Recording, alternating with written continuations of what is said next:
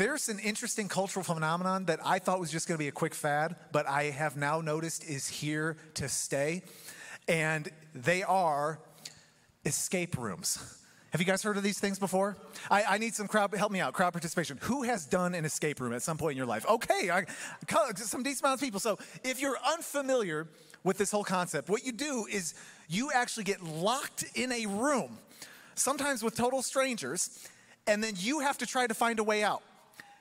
And you pay for the experience. You pay people money to be able to do this. And I can't tell you a better way to find out if you're actually going to get along with somebody than getting locked in a room with them and trying to find your way out. And they have all these different themes and they keep upping the ante. But I thought about it. The only reason anybody even remotely enjoys the experience of an escape room is because it is a controlled environment. You'd be having a lot less fun if there wasn't some minimum wage high school student on the other side ready to unlock the doors for you. It would not be nearly as fun. And I don't want to stretch the metaphor too far, but I think you guys are going to see where I'm going with this. I think about life. Life literally has so many escape situations that we have to face. There are times in life where you desperately want to or even need to get out. When I was in high school, I dated a girl briefly. And a couple months into this relationship, I realized I needed an escape. Don't you dare judge me. You've had these moments too. Now, I thought my escape plan worked fine. I set it all up and I thought we were good and the relationship was over. Well, before I knew it, a few months later, I'm apparently still in this relationship. And I know what some of you guys are thinking. Well, Brian, that's your fault. You didn't define the relationship DTR. You know the rules. You know how this works. But anybody in here, you know it can be hard to break things off sometimes. It can be hard to get the clarity of an escape in your life. I had a conversation with a woman just this last week. And she was telling me about her job situation. And she's like, Brian, this workplace is toxic. My boss is insane. Nobody likes working here, but I don't have another option. Like, I'm trying, but I can't find anything. I need this money. I can't just quit. I'm trapped. I am trapped in this job. There is no escape. This is a little bit more, of a serious example, but just working in ministry, I have a lot of these conversations. There are many people who struggle with some type of addiction in some way. And maybe this is even part of your story. And there are a lot of people who might as well be locked in a jail cell because it is that hard to escape from even some of the habits and strongholds that we have in our own lives. You're going to have times in your life when you actually need to get out. You need to make an escape. Now, I'm setting this all up because last week we started a series we're calling Summer Classics. And if you are just joining us, the whole premise of this series is that we are talking through some of the most iconic, famous stories in the entire Bible. And what we're saying is that these aren't just powerful stories because they're about a moment in time. We're talking about they even reveal timeless principles and truths about how God even works in our own lives today. And today I want to talk about the ultimate escape. The biggest escape story that's ever happened in history, and it is the Exodus. Now, if you're unfamiliar with this, this is Israel's escape from Egypt. This is such a profound moment in history that there's an entire book of the Bible named after it called Exodus. And all that word means is escape or a mass departure or evacuation. And it records one of the most famous miracles throughout the entire Bible, the parting of the Red Sea. Now, even if you would not consider yourself a church person or a Christian or you're just exploring Jesus, you probably still know some details of this story. You may even know how it ends. But as we said last week, there's a lot of value in watching a movie twice sometimes. And you get a lot more out of it sometimes the second time around. And so I believe God's got some fresh insight for us today. So we're going to dig right in. We're going to be in Exodus 13. If you want to follow along, I'll start in verse 17. But I want to give us some context here. At this moment in time, Israel has just left Egypt. They just witnessed the 10 plagues, which were some of the most profound, powerful miracles anybody had ever experienced in the history of humanity. God delivered them in dramatic fashion. He marched them right out the front door of Egypt. And now they are on their way to freedom after 400 years of debilitating, exhausting, backbreaking slavery. This is a huge moment, massive. And we're going to pick it up right here in verse 17, chapter 13 of Exodus. It says this: when Pharaoh let the people go, God did not lead them on the road through the Philistine country, though that was shorter. For God said, if they face war, they might change their minds and return to Egypt. So God led the people, what's that next word? Around, by the desert road toward the Red Sea. The Israelites went up out of Egypt ready for battle. So there is an interesting dynamic to our lives. Anytime you have some type of change in the works, anytime you have a transition in play, even if you are escaping something to move into something else, you have some idea of how you want that to play out in your mind. You do. So even if you change your job, you're already thinking, okay, this is how much I'd want to make in the next one. This is kind of what I'd want the commute to look like, if I'd want to work from home, what I'd want the benefits to be. You have an idea. If you're single in this room, you have a number in your mind of a deadline of when you should be married, right? You got the number, all right? Am I helping anybody out up here? All right, take notes. Any of you guys, maybe you're looking at retirement already. You have an age in mind. You have a number that you want in the bank account. You have an idea of what retirement's going to look like. All of us have all these expectations. Now, I'm wondering how many people have had my experience where almost nothing in your life goes according to plan. Has everybody else's plans just blown up in your face? It's like God could care less about the blueprint I have for my life. I'm like, God, here's the directions. He's like, oh, that's great. Here we go. Okay. He could care less. It almost never works out the way you want it. And it's so funny because Israel, they have an expectation for how this is going to go. They are suited up and ready for battle. They've got armor on and shields. Like, all right, we're going to start marching through these countries. We're going to start cutting people down. We're going to make this thing. We got this. And God's like, well, isn't that cute? They think they're all ready for battle with their cute little swords, and they're just going to make this thing happen. And what he knows that they don't is they're not ready. They can't handle certain routes that they want to take in their own lives. And so what does God do?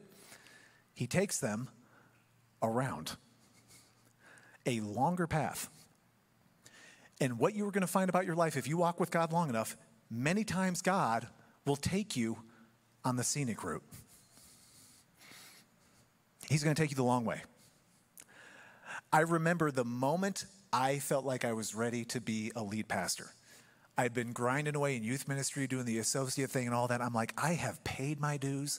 I've learned everything there is to learn about ministry. I know how you're supposed to live your life. My goodness, I'm 27 years old. I know everything there is to know about life and ministry. And so I was ready to go. I started suiting up. I got my armor. I'm like, let's do this thing, God. It's time to go. I got a path. Let's make it happen. And God said, well, isn't that cute? You think you're ready to be a big boy pastor now, don't you? And what I thought was going to be a quick job transition turned into 6.5 years of wandering around on a desert road. And I was so frustrated. I was so anxious. I was so impatient. I was mad at God, honestly, sometimes about it, because I'm like, God, I got plans. You don't seem to care at all about this path I want to take. And what I find now on the other side of it, after all those years and now even doing the lead thing for a while, is I am so glad God did not take me by the shorter route.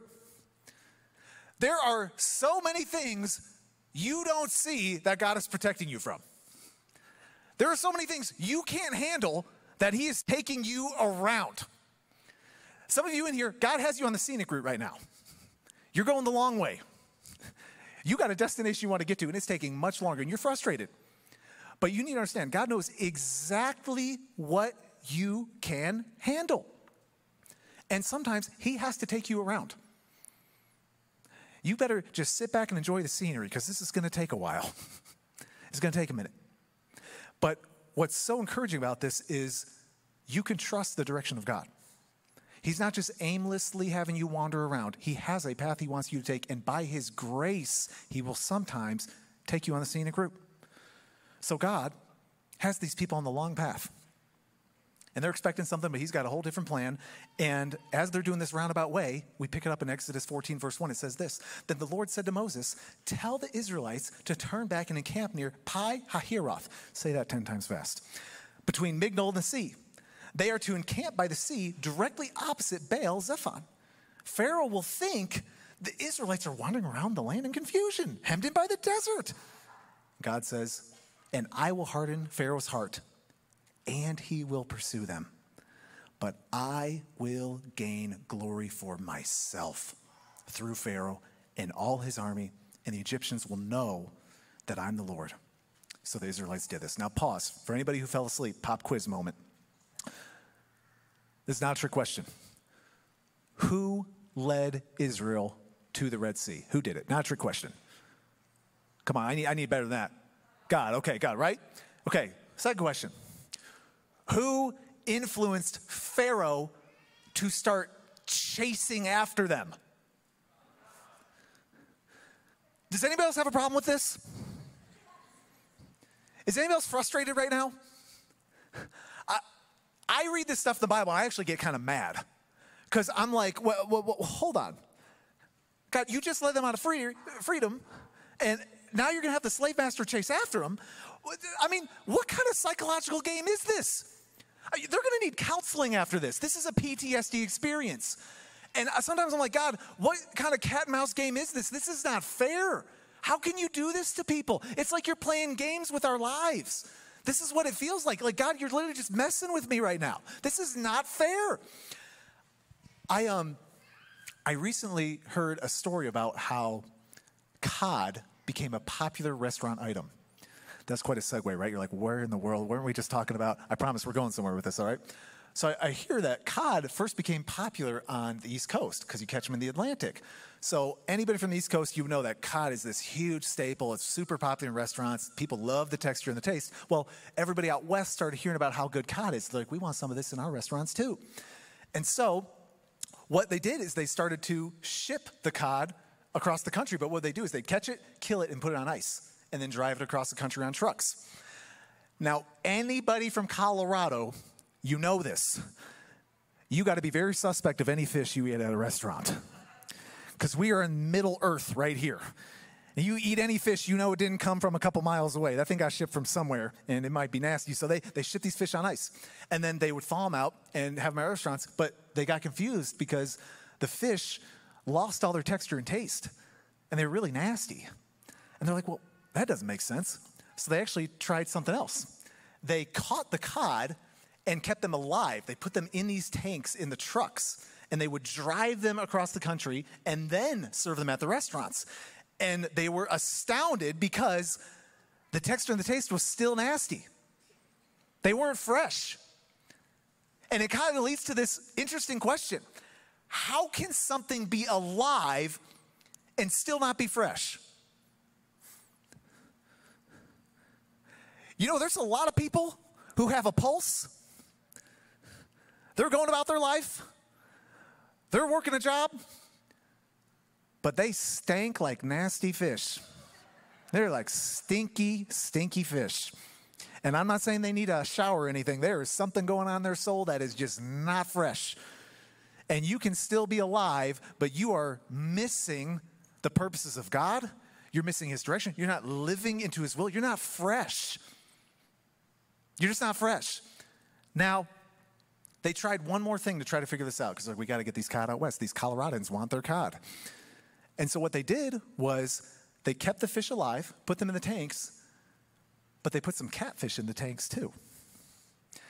Catfish are natural predators of cod. They eat these things. But what happened was the entire drive over from the East Coast out here, these fish are in freak out mode the entire drive. They're just like, something's going to eat me and kill me in this tank. I got to keep swimming. I got to keep going. And guess what they found out? You dish that cod out with the catfish, and it is delicious. Perfectly fresh and tasty. Here's what I'm getting at. How many of us in here are constantly praying to God to take the catfish out of our tank? We're saying, God, make my life easier. Take this stuff out. It's driving me crazy. I want a catfish-free tank. Can I just live my life? And God says, well, there's something you don't understand. I put the catfish in that tank. I'm the one doing that to you. Because if I don't put some catfish in your tank, you don't stay fresh. And I know there's a lot of us in here today, you don't even start praying until life gets hard. Right? You're just coasting about, and then it hits the fan. And before you know it, you're on your knees, praying in tongues, seeking God, going all sorts of crazy. You get very spiritual. Some of us in here, God knows, you need a couple catfish coming after you for you to really start moving in his direction and towards his purposes. Some of you guys, you got to thank God for some of the catfish in your life. Some of you are sitting next to your catfish right now. Oh, that's another sermon. God looks at Israel, and he's like, I got to put a couple catfish in this tank. And he gets Pharaoh on their heels. And what you just need to know, though, is this is not God playing games with your life. He's not just messing with you. He's not trying to set you up to fail. He is trying to get you to move in the directions he has for you. It's always for good intentions. He's not trying to undermine your life. So now we see what happens. We got some catfish in the tank. What's about to go down? Verse 10. As Pharaoh approached, the Israelites looked up, and there were the Egyptians marching after them. They were terrified and cried out to the Lord. They said to Moses, was it because there were no graves in Egypt that you brought us to the desert to die? What have you done to us by bringing us out of Egypt? Didn't we say to you to Egypt, leave us alone? Let us serve the Egyptians. Key line right here we'll come back to. It would have been better for us to serve the Egyptians than to die in the desert. These people saw the 10 plagues. They saw God miraculously deliver them out of Egypt. They are on the cusp of one of the greatest miracles ever to happen in the history of humanity. And you know what they are? Terrified and frustrated. Extremely frustrated. They're furious. Starting to blame Moses. Crying out to God. They're like, we're going to die out here. We should have just gone back to slavery. That would have been better. And I know it's so easy. It's like, oh, those silly Israelites. I'm glad we're so cultured here in 2023. That's you. You're that. I'm that. Don't we get so crazy when our backs are against the wall? We start saying all sorts of crazy stuff. We do crazy stuff. We start thinking things. These people are creating a false account of history too. They're like, Moses, didn't we tell you to leave us alone? No, you never said that. You never said that. There's no account of them ever being like, Moses, just please leave us. No, they're like, get us out, set us free. So now they're just making up all kinds of stories. These people are losing their minds. How many times, though, do we go to God and we say, God, this is not what I wanted. God, this is not what I asked for. You know what God says? Oh, yes, you did. This is exactly what you asked for. Or are you just mad because you don't like how the answer was delivered? Are you just upset because it didn't come in the package you were expecting? God, send me a spouse. I just want to get married. I want to put a ring on it. I got a vision for my family. 6 weeks into the marriage, God, what have you done? This man is driving me crazy. I can't do this for 40 years. God, use me as a witness in my workplace. I just want to be a light for Jesus. I want to change lives. 2 weeks into the job, Lord, these people are crazy. I don't like a single one. Change my job immediately. Lord, I just want to trust you. Teach me to trust you. 2 minutes later, Lord, what are you doing? I don't understand any of this. You know, a lot of us, God is answering your prayers. You just don't like the way he's doing it. Israel, they got everything they asked for. They got delivered from 400 years of slavery. They're on the edge of freedom. They're like, God, this is not how we wanted it. This is such a dangerous place to get to in your life because you're going to be very tempted to say these very words that they said. It would have been better. Ooh, those are dangerous words. Those are some dangerous, dangerous words. That fear and uncertainty starts to come up, and you have that future that you can't quite see clearly. You're not sure how it's going to work out. And what you will start doing is you'll start looking back, and you'll start even longing for it. And you'll even create a hypothetical past that never even existed, but you're idealizing it in your mind, telling yourself it would have been so much better. Man, it would have been better if I married that other person. It would have been better if I never moved. It would have been better if I never took that job. We should have never broke up. It would have been better if we didn't break up. It would have been better to be a slave. Are you so sure about that? How confident are you about how true that really is? I have a friend here in Colorado. We went to high school together, and he lives down in the south part of the state. And every once in a while, we'll text and catch up and everything. And on our most recent text conversation, he hit me up. He's like, man, wasn't high school awesome, Brian? Like, those were the days. Like, don't you just miss high school? And I don't text this. I'm just telling you guys what I want to text to him. What I want to say is, dude, you hated high school. You were miserable and depressed. You were high all the time just playing video games. I know some of you thinking, you're like, that actually doesn't sound so bad. That actually sounds like a great experience. We need to talk about that. But I'm like, dude, what's making you think it's so good? You got some kids now. You're doing the thing. I know adulting isn't always fun, but it wasn't better. It wasn't better, as much as you tell yourself that. And you will never be able to move towards the preferred future God has for you if you are constantly looking back. You'll never be able to step into what God has for you if you're always telling yourself it would have been better. Are you looking back right now? Are you telling yourself that some hypothetical past would have been a much better life for you? You cannot step into the future if you're constantly looking to the past. You cannot say it would have been better. You don't know. You have no idea. And we see that actually God is always working, even in the middle of these feelings and experiences. Verse 13, we pick it up. Moses answered the people, do not be afraid. Stand firm and you will see the deliverance the Lord will bring you today. The Egyptians you see today, you will never see again. The Lord will fight for you. You need only to be still. Man, that'll preach, won't it? That was a great sermon right there Moses gave, a lot shorter than mine too. And this sounds good, right? This is quite the pep talk. And I'm just thinking, Moses is like, hey, we saw the miracles, guys.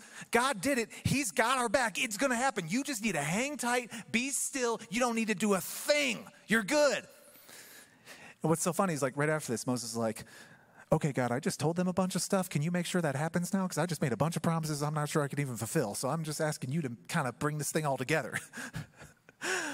Gets a little ahead of himself. And this next line is one of my favorites. Like, honestly, the Bible, this entire story, it just makes me laugh. Moses is crying out to God, all right, Lord, let's do it. Let's see the miracle. And verse 15, then the Lord said to Moses, why are you crying out to me? Tell the Israelites to move on. Why are you crying out to me? How about because you're the reason we're in this mess, God? How about because it's your fault for why we're even here getting chased by some Egyptians? How about we just start with the fact that you're God? How about I'm crying out to you because you're God? What do you want me to do, call my mom right now? Who am I supposed to talk to? There's nobody else. Like, why is God even asking this question? Why are you crying out to me? This should be obvious, Lord. And one thing I will acknowledge, you read through the Bible, there are times when God commands us to be still. He says, don't you dare move. I've got this. Be still, know that I'm God. But there's other times when God says, you know what? You've prayed about this enough. You've thought about it enough. You've sought enough counsel. You've considered all the different data points of dynamics. And so there are times when God says, move on. Get going. Put your butt in gear. Now, I'm sure a lot of people in here, you probably have a driver's license, right? A lot of people drove to get here to church today. You can learn a lot about somebody based on their driving habits. And this is going to say a lot about some of the people in this room here, because if you've driven for any length of time, you've had this experience. You're at a stoplight and there's somebody in front of you and it's red, and then it turns green. And the person in front of you still has their foot on the brake. Now, this will say a lot about you, because there's a lot of rules of the road. Who in here, you are the most non-confrontational person, so you will wait till Jesus comes back. You will not tell this person to move, because you're like, I don't want them to shoot me or fight me or something like that. Any non-confrontational folks, you'll wait forever. Okay, you're not even raising your hand in church, because you're like, I don't want to be seen in church. Okay, so there's you. There's another group of people, though, and you know who you are. The minute that light is green, your car is in the back of their bumper, because you're not even going to wait half a second for them to get going. And you're like, let's go, it's green. I don't care if you got a gun or anything. I will fight you to get this line going. But regardless of your personality style there is a very important rule when you got the person who's not moving in front of you. And it signals a lot. Because how are you supposed to beep when you have that person in front of you? How do you do it? Beep, beep, right? Real gentle, nice and soft, because you don't want to be the horn lay on person, because now you're asking for a fight. You're asking to get beat up on the road. Just beep, beep, get them moving. That's all you need to do, and that usually gets their attention and gets the line going. Well, here's what I'm getting at. There's times when you're sitting in the traffic of life, and you're just hanging out with your foot on the brake, and God's behind you going, I know it's the Red Sea, but the light is green. Beep, beep. Move on. Let's go. We got places to be. And I actually love how some of the other translations say, there's different versions of the Bible. So ESV says, go forward. NLT, get moving.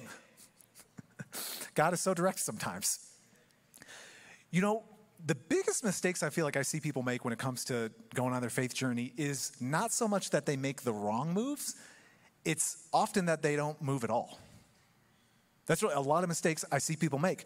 I mean, don't get me wrong, they're still going to their job, they're taking trips, they got a social life, they're doing the thing, but their life is totally stationary at the same time. They haven't moved an inch towards God's purposes for their lives. And sometimes it's people being paralyzed just by indecision. They don't know which way to go. Sometimes it's the fear of just the unknown in the future. Sometimes it's just straight up complacency. But their foot is sitting on the brake. You need to know today, though, if you're alive, you are in the middle of moving traffic. The light's green. And God is saying, you better put your foot on the gas here, because we got places to be. We got somewhere to go. Israel wants to go backwards. They're like, let's just go back to what we knew. It was familiar. We didn't love it, but at least we knew what we could expect. And God is saying, no, you have only one option here. You can't go back. You actually can't go around now. There's only one option. Forward. That is the only way to go.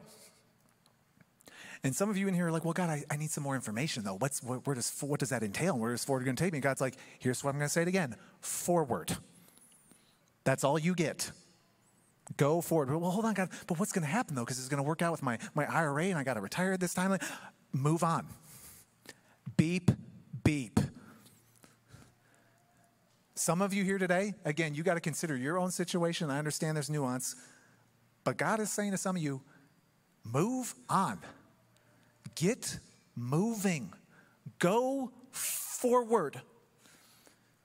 See, God will steer, but you still got to put your foot on the gas. It's time to get moving. So this is kind of crazy. So things start to move, and God says, hey, lift up your staff. We're going to do something incredible. And there's a whole sermon there on what you need is already in your hand. God's not asking to have you something extra. That'd be an incredible sermon right there. The angel of the Lord moves from in front to behind them to protect them and watch over them. You get to see God's not just a guide. He's a guardian. There's a whole amazing sermon there. And then after all that stuff, I don't have all the time to talk about it. I got to jump to 21. We see things start to get moving here. It says, then Moses stretched out his hand over the sea. And all that night, just a side note, how cool is it that God sometimes moves in the darkest times of our lives? And that's sometimes when the greatest miracles happen. It says, all that night, the Lord drove the sea back with a strong east wind and turned it into dry land. I just got to add this side note. You know, many times God is perfectly happy to use natural occurrences for miracles. He's perfectly fine with using the laws of science and nature. And we sometimes think miracles have to be this dramatic thing. God used wind here. Wind, total natural occurrence. Doesn't make it any less of a miracle. Sorry, couldn't help myself. The waters were divided, and the Israelites went through the sea on dry ground with a wall of water on their right and on their left. They are at a total dead end. There is an enemy nation with a superior military force that wants to enslave them for another 400 years. No way out, no way around, no way back. And what does God do? He makes a way through. Right down the middle. He splits the sea right in half and builds an aquarium on both sides of them so they can enjoy all the dolphins and the sharks. Total unbelievable miracle. This moment sets Israel in motion to completely change history forever.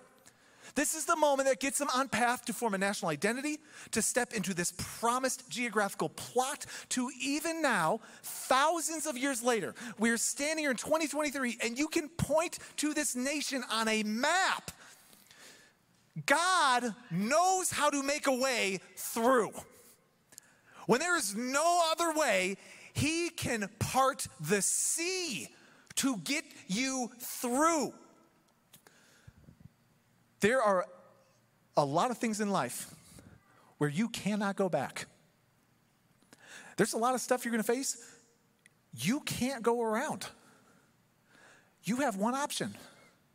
You have to go through.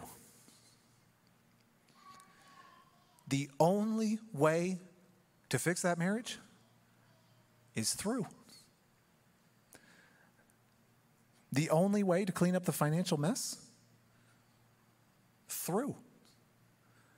The only way to really get to the other side of that addiction? Through. And when you are facing seemingly impossible situations, God says, I have a way through. Now, I need some help in second service today. Can anybody be a witness for me and say, God has gotten you through some stuff? Does anybody have some stories of God getting you through? Has anybody survived some things in this place today? You've seen God take you through. There are some of you in here today, oh, it wasn't fun. You did not enjoy a single minute of it, but God got you through. Some of you in here, you should be dead, but God got you through. Some of you in here, you should definitely not be in church on a Sunday in July. You should not be in church, period. What are you even doing here?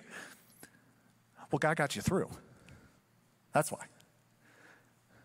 Some of us in here, you should be in a gutter, sipping some bottle with some needle, and yet God got you through. I know so many people, they should be bitter and resentful and miserable and just mad at God, and yet he got them through.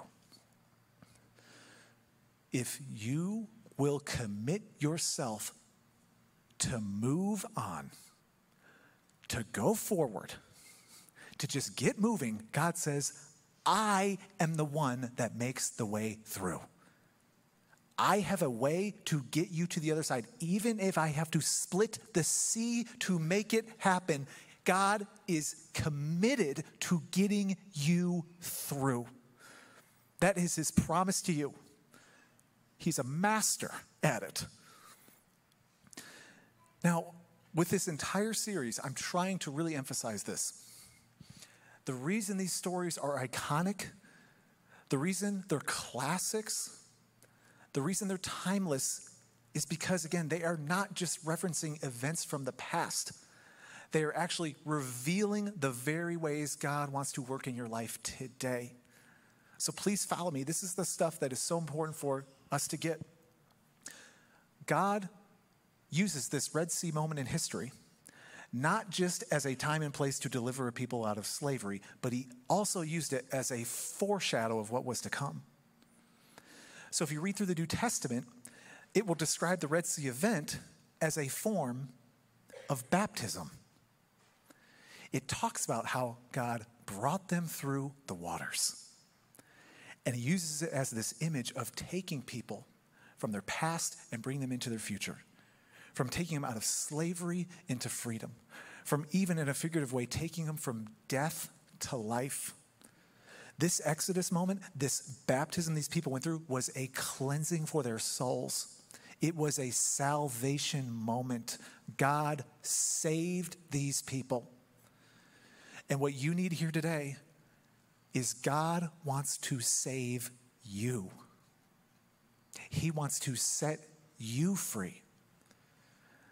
Now, you don't have some enemy nation chasing you at your heels. You have something a lot worse. Much, much worse and more dangerous. You're a slave to sin. That's the way the Bible describes it. Every single one of us have the shackles of sin in our very souls. And it's what causes us to make all those decisions we regret, to do all those things that mess up our lives. It's the reason for all the brokenness in this world. And we desperately need to be set free from this slavery. Now, I know some of you in here, you're like, Brian, I'm actually doing pretty good. Life's actually working just fine. Well, you just got way too comfortable in your cell because you're locked in there nice and tight. You don't have the keys. And so, this whole event, God was trying to show his very heart of his desire to help every single one of us escape from the very things that hold us down from his purposes and the life he has for us. But this is the good news. God made a way. He has the keys. And he made a way through for every single person here. Because many years after this crossing of the Red Sea, Jesus shows up. And when he was doing his life and ministry here on earth, he said something kind of interesting in Mark 10:38 to his followers. He said, can you be baptized with the baptism I'm baptized with? Now, what a strange question. Jesus was already baptized. His followers were already baptized. So what is he even talking about? Well, he wasn't talking about just getting dipped in some lake. He was talking about the ultimate baptism, where he did not just figuratively pass through death to life, like these people at the Red Sea. He literally entered into the waters of death itself on our behalf. And on the cross, Jesus went through sin and death itself and came out the other side 3 days later, defeating sin and death once and for all. And by doing that, he separated what was in our way to step into his own life. We can clap right now. We can just thank God for all of this. Do you see? Jesus made a way through for you. And if he was able to make a way through sin and death itself, you think he can't make a way through whatever else you're going to face? You think he can't carve out a path? If he can part the seas, he can do whatever he needs to do to get you through to the other side. And that is why Hebrews 11:29 says this, by faith, the people passed through the Red Sea as on dry land. This is how you go through. It is not by your own white-knuckling it. It's not by your own resources. It's not by your own hard work. It is by faith. It is putting your full trust and dependence on Jesus. That is how you get through. So I have a very important question I'd ask us today. Have you gone through? Have you crossed over to the other side? Have you moved from death to life? Have you moved from slavery to freedom? Have you experienced Jesus getting you through? That is what salvation is. That is what God wants to do in your life. And there's a moment when you decide, Jesus, I want to go through. I'm giving you everything. And that is what provides the power we need even to live every day here. Some of you have done this. You've gone through. And you've already been starting to taste some of those bits and pieces of the freedom of Jesus and what it's doing in your life. And that is why a good number of you guys are getting baptized here in a couple weeks. We have our Baptism Sunday coming up, and we already have tons of people signed up. And this is going to be an incredible celebration. And how cool is it for those of you getting baptized that you are stepping into something that God was already in the works doing thousands of years ago? That he already had this planned out for what this is going to mean in your own life and the date and the time and what it all represents. See, you're not just going to go in a little tub and get soaked in 2 weeks. You're going to pass from death to life. You're going to go through with Jesus. And again, it's not the baptism that saves you, it's the faith. But it is a powerful moment when you go through those waters and say, Jesus, I'm putting my full trust in you. Some of you in here, you need to do that. You have not taken that full step. You have not gone through yet with Jesus. And he says, I want baptism to be the way you show yourself in the world that you're going through with me. We're going to sing a song that is so perfect for this message. Soul and the team prepped it just for today. But I just want to say to everybody here, God has made a way for you. He has an escape. If you will just move on, if you will just get moving and commit to going forward, he says, I will get you through. Do you receive this in Jesus' name? I hope you do. Let's pray together. Lord, I thank you so much that you are a God where there is no barrier too great. There is nothing impossible. There's no true dead end with our God, that you can even part the sea, Lord, if you need to get us through. And God, I pray right now for anybody right now that feels like they're taken on the scenic route right now. They're going the long way. They feel lost in the desert. They're feeling discouraged. Give them fresh hope today, Lord, that you are taking them towards a preferred destination. You are taking them forward. So help us not to look back, Lord, at our past, at the things that are behind us. Help us step into what you have ahead. And I pray, Lord, for the faith and the courage to go through with you, to step into what you have for us, even if it seems impossible, God. And I thank you, Lord, for the hope we have in Jesus, that because he went through on our behalf, we now have the promise of getting through too. And if you have not placed your faith in Jesus, right now you can say, Jesus, I want to go through with you. I need your presence. I need your power. I need you to set me free. Reach out to him in your own heart. Reach out to him in your mind, and he will get you through, not just in this life, but in the next, Lord. So we lift all of these things up to you in the wonderful name of Jesus. Everybody said, amen. Thanks for tuning in to this week's message. If you would like to learn more about Northern Hills, you can go to nhills.org. You can also follow us online on Facebook, YouTube, or Instagram for more updates and events. We look forward to seeing you next week.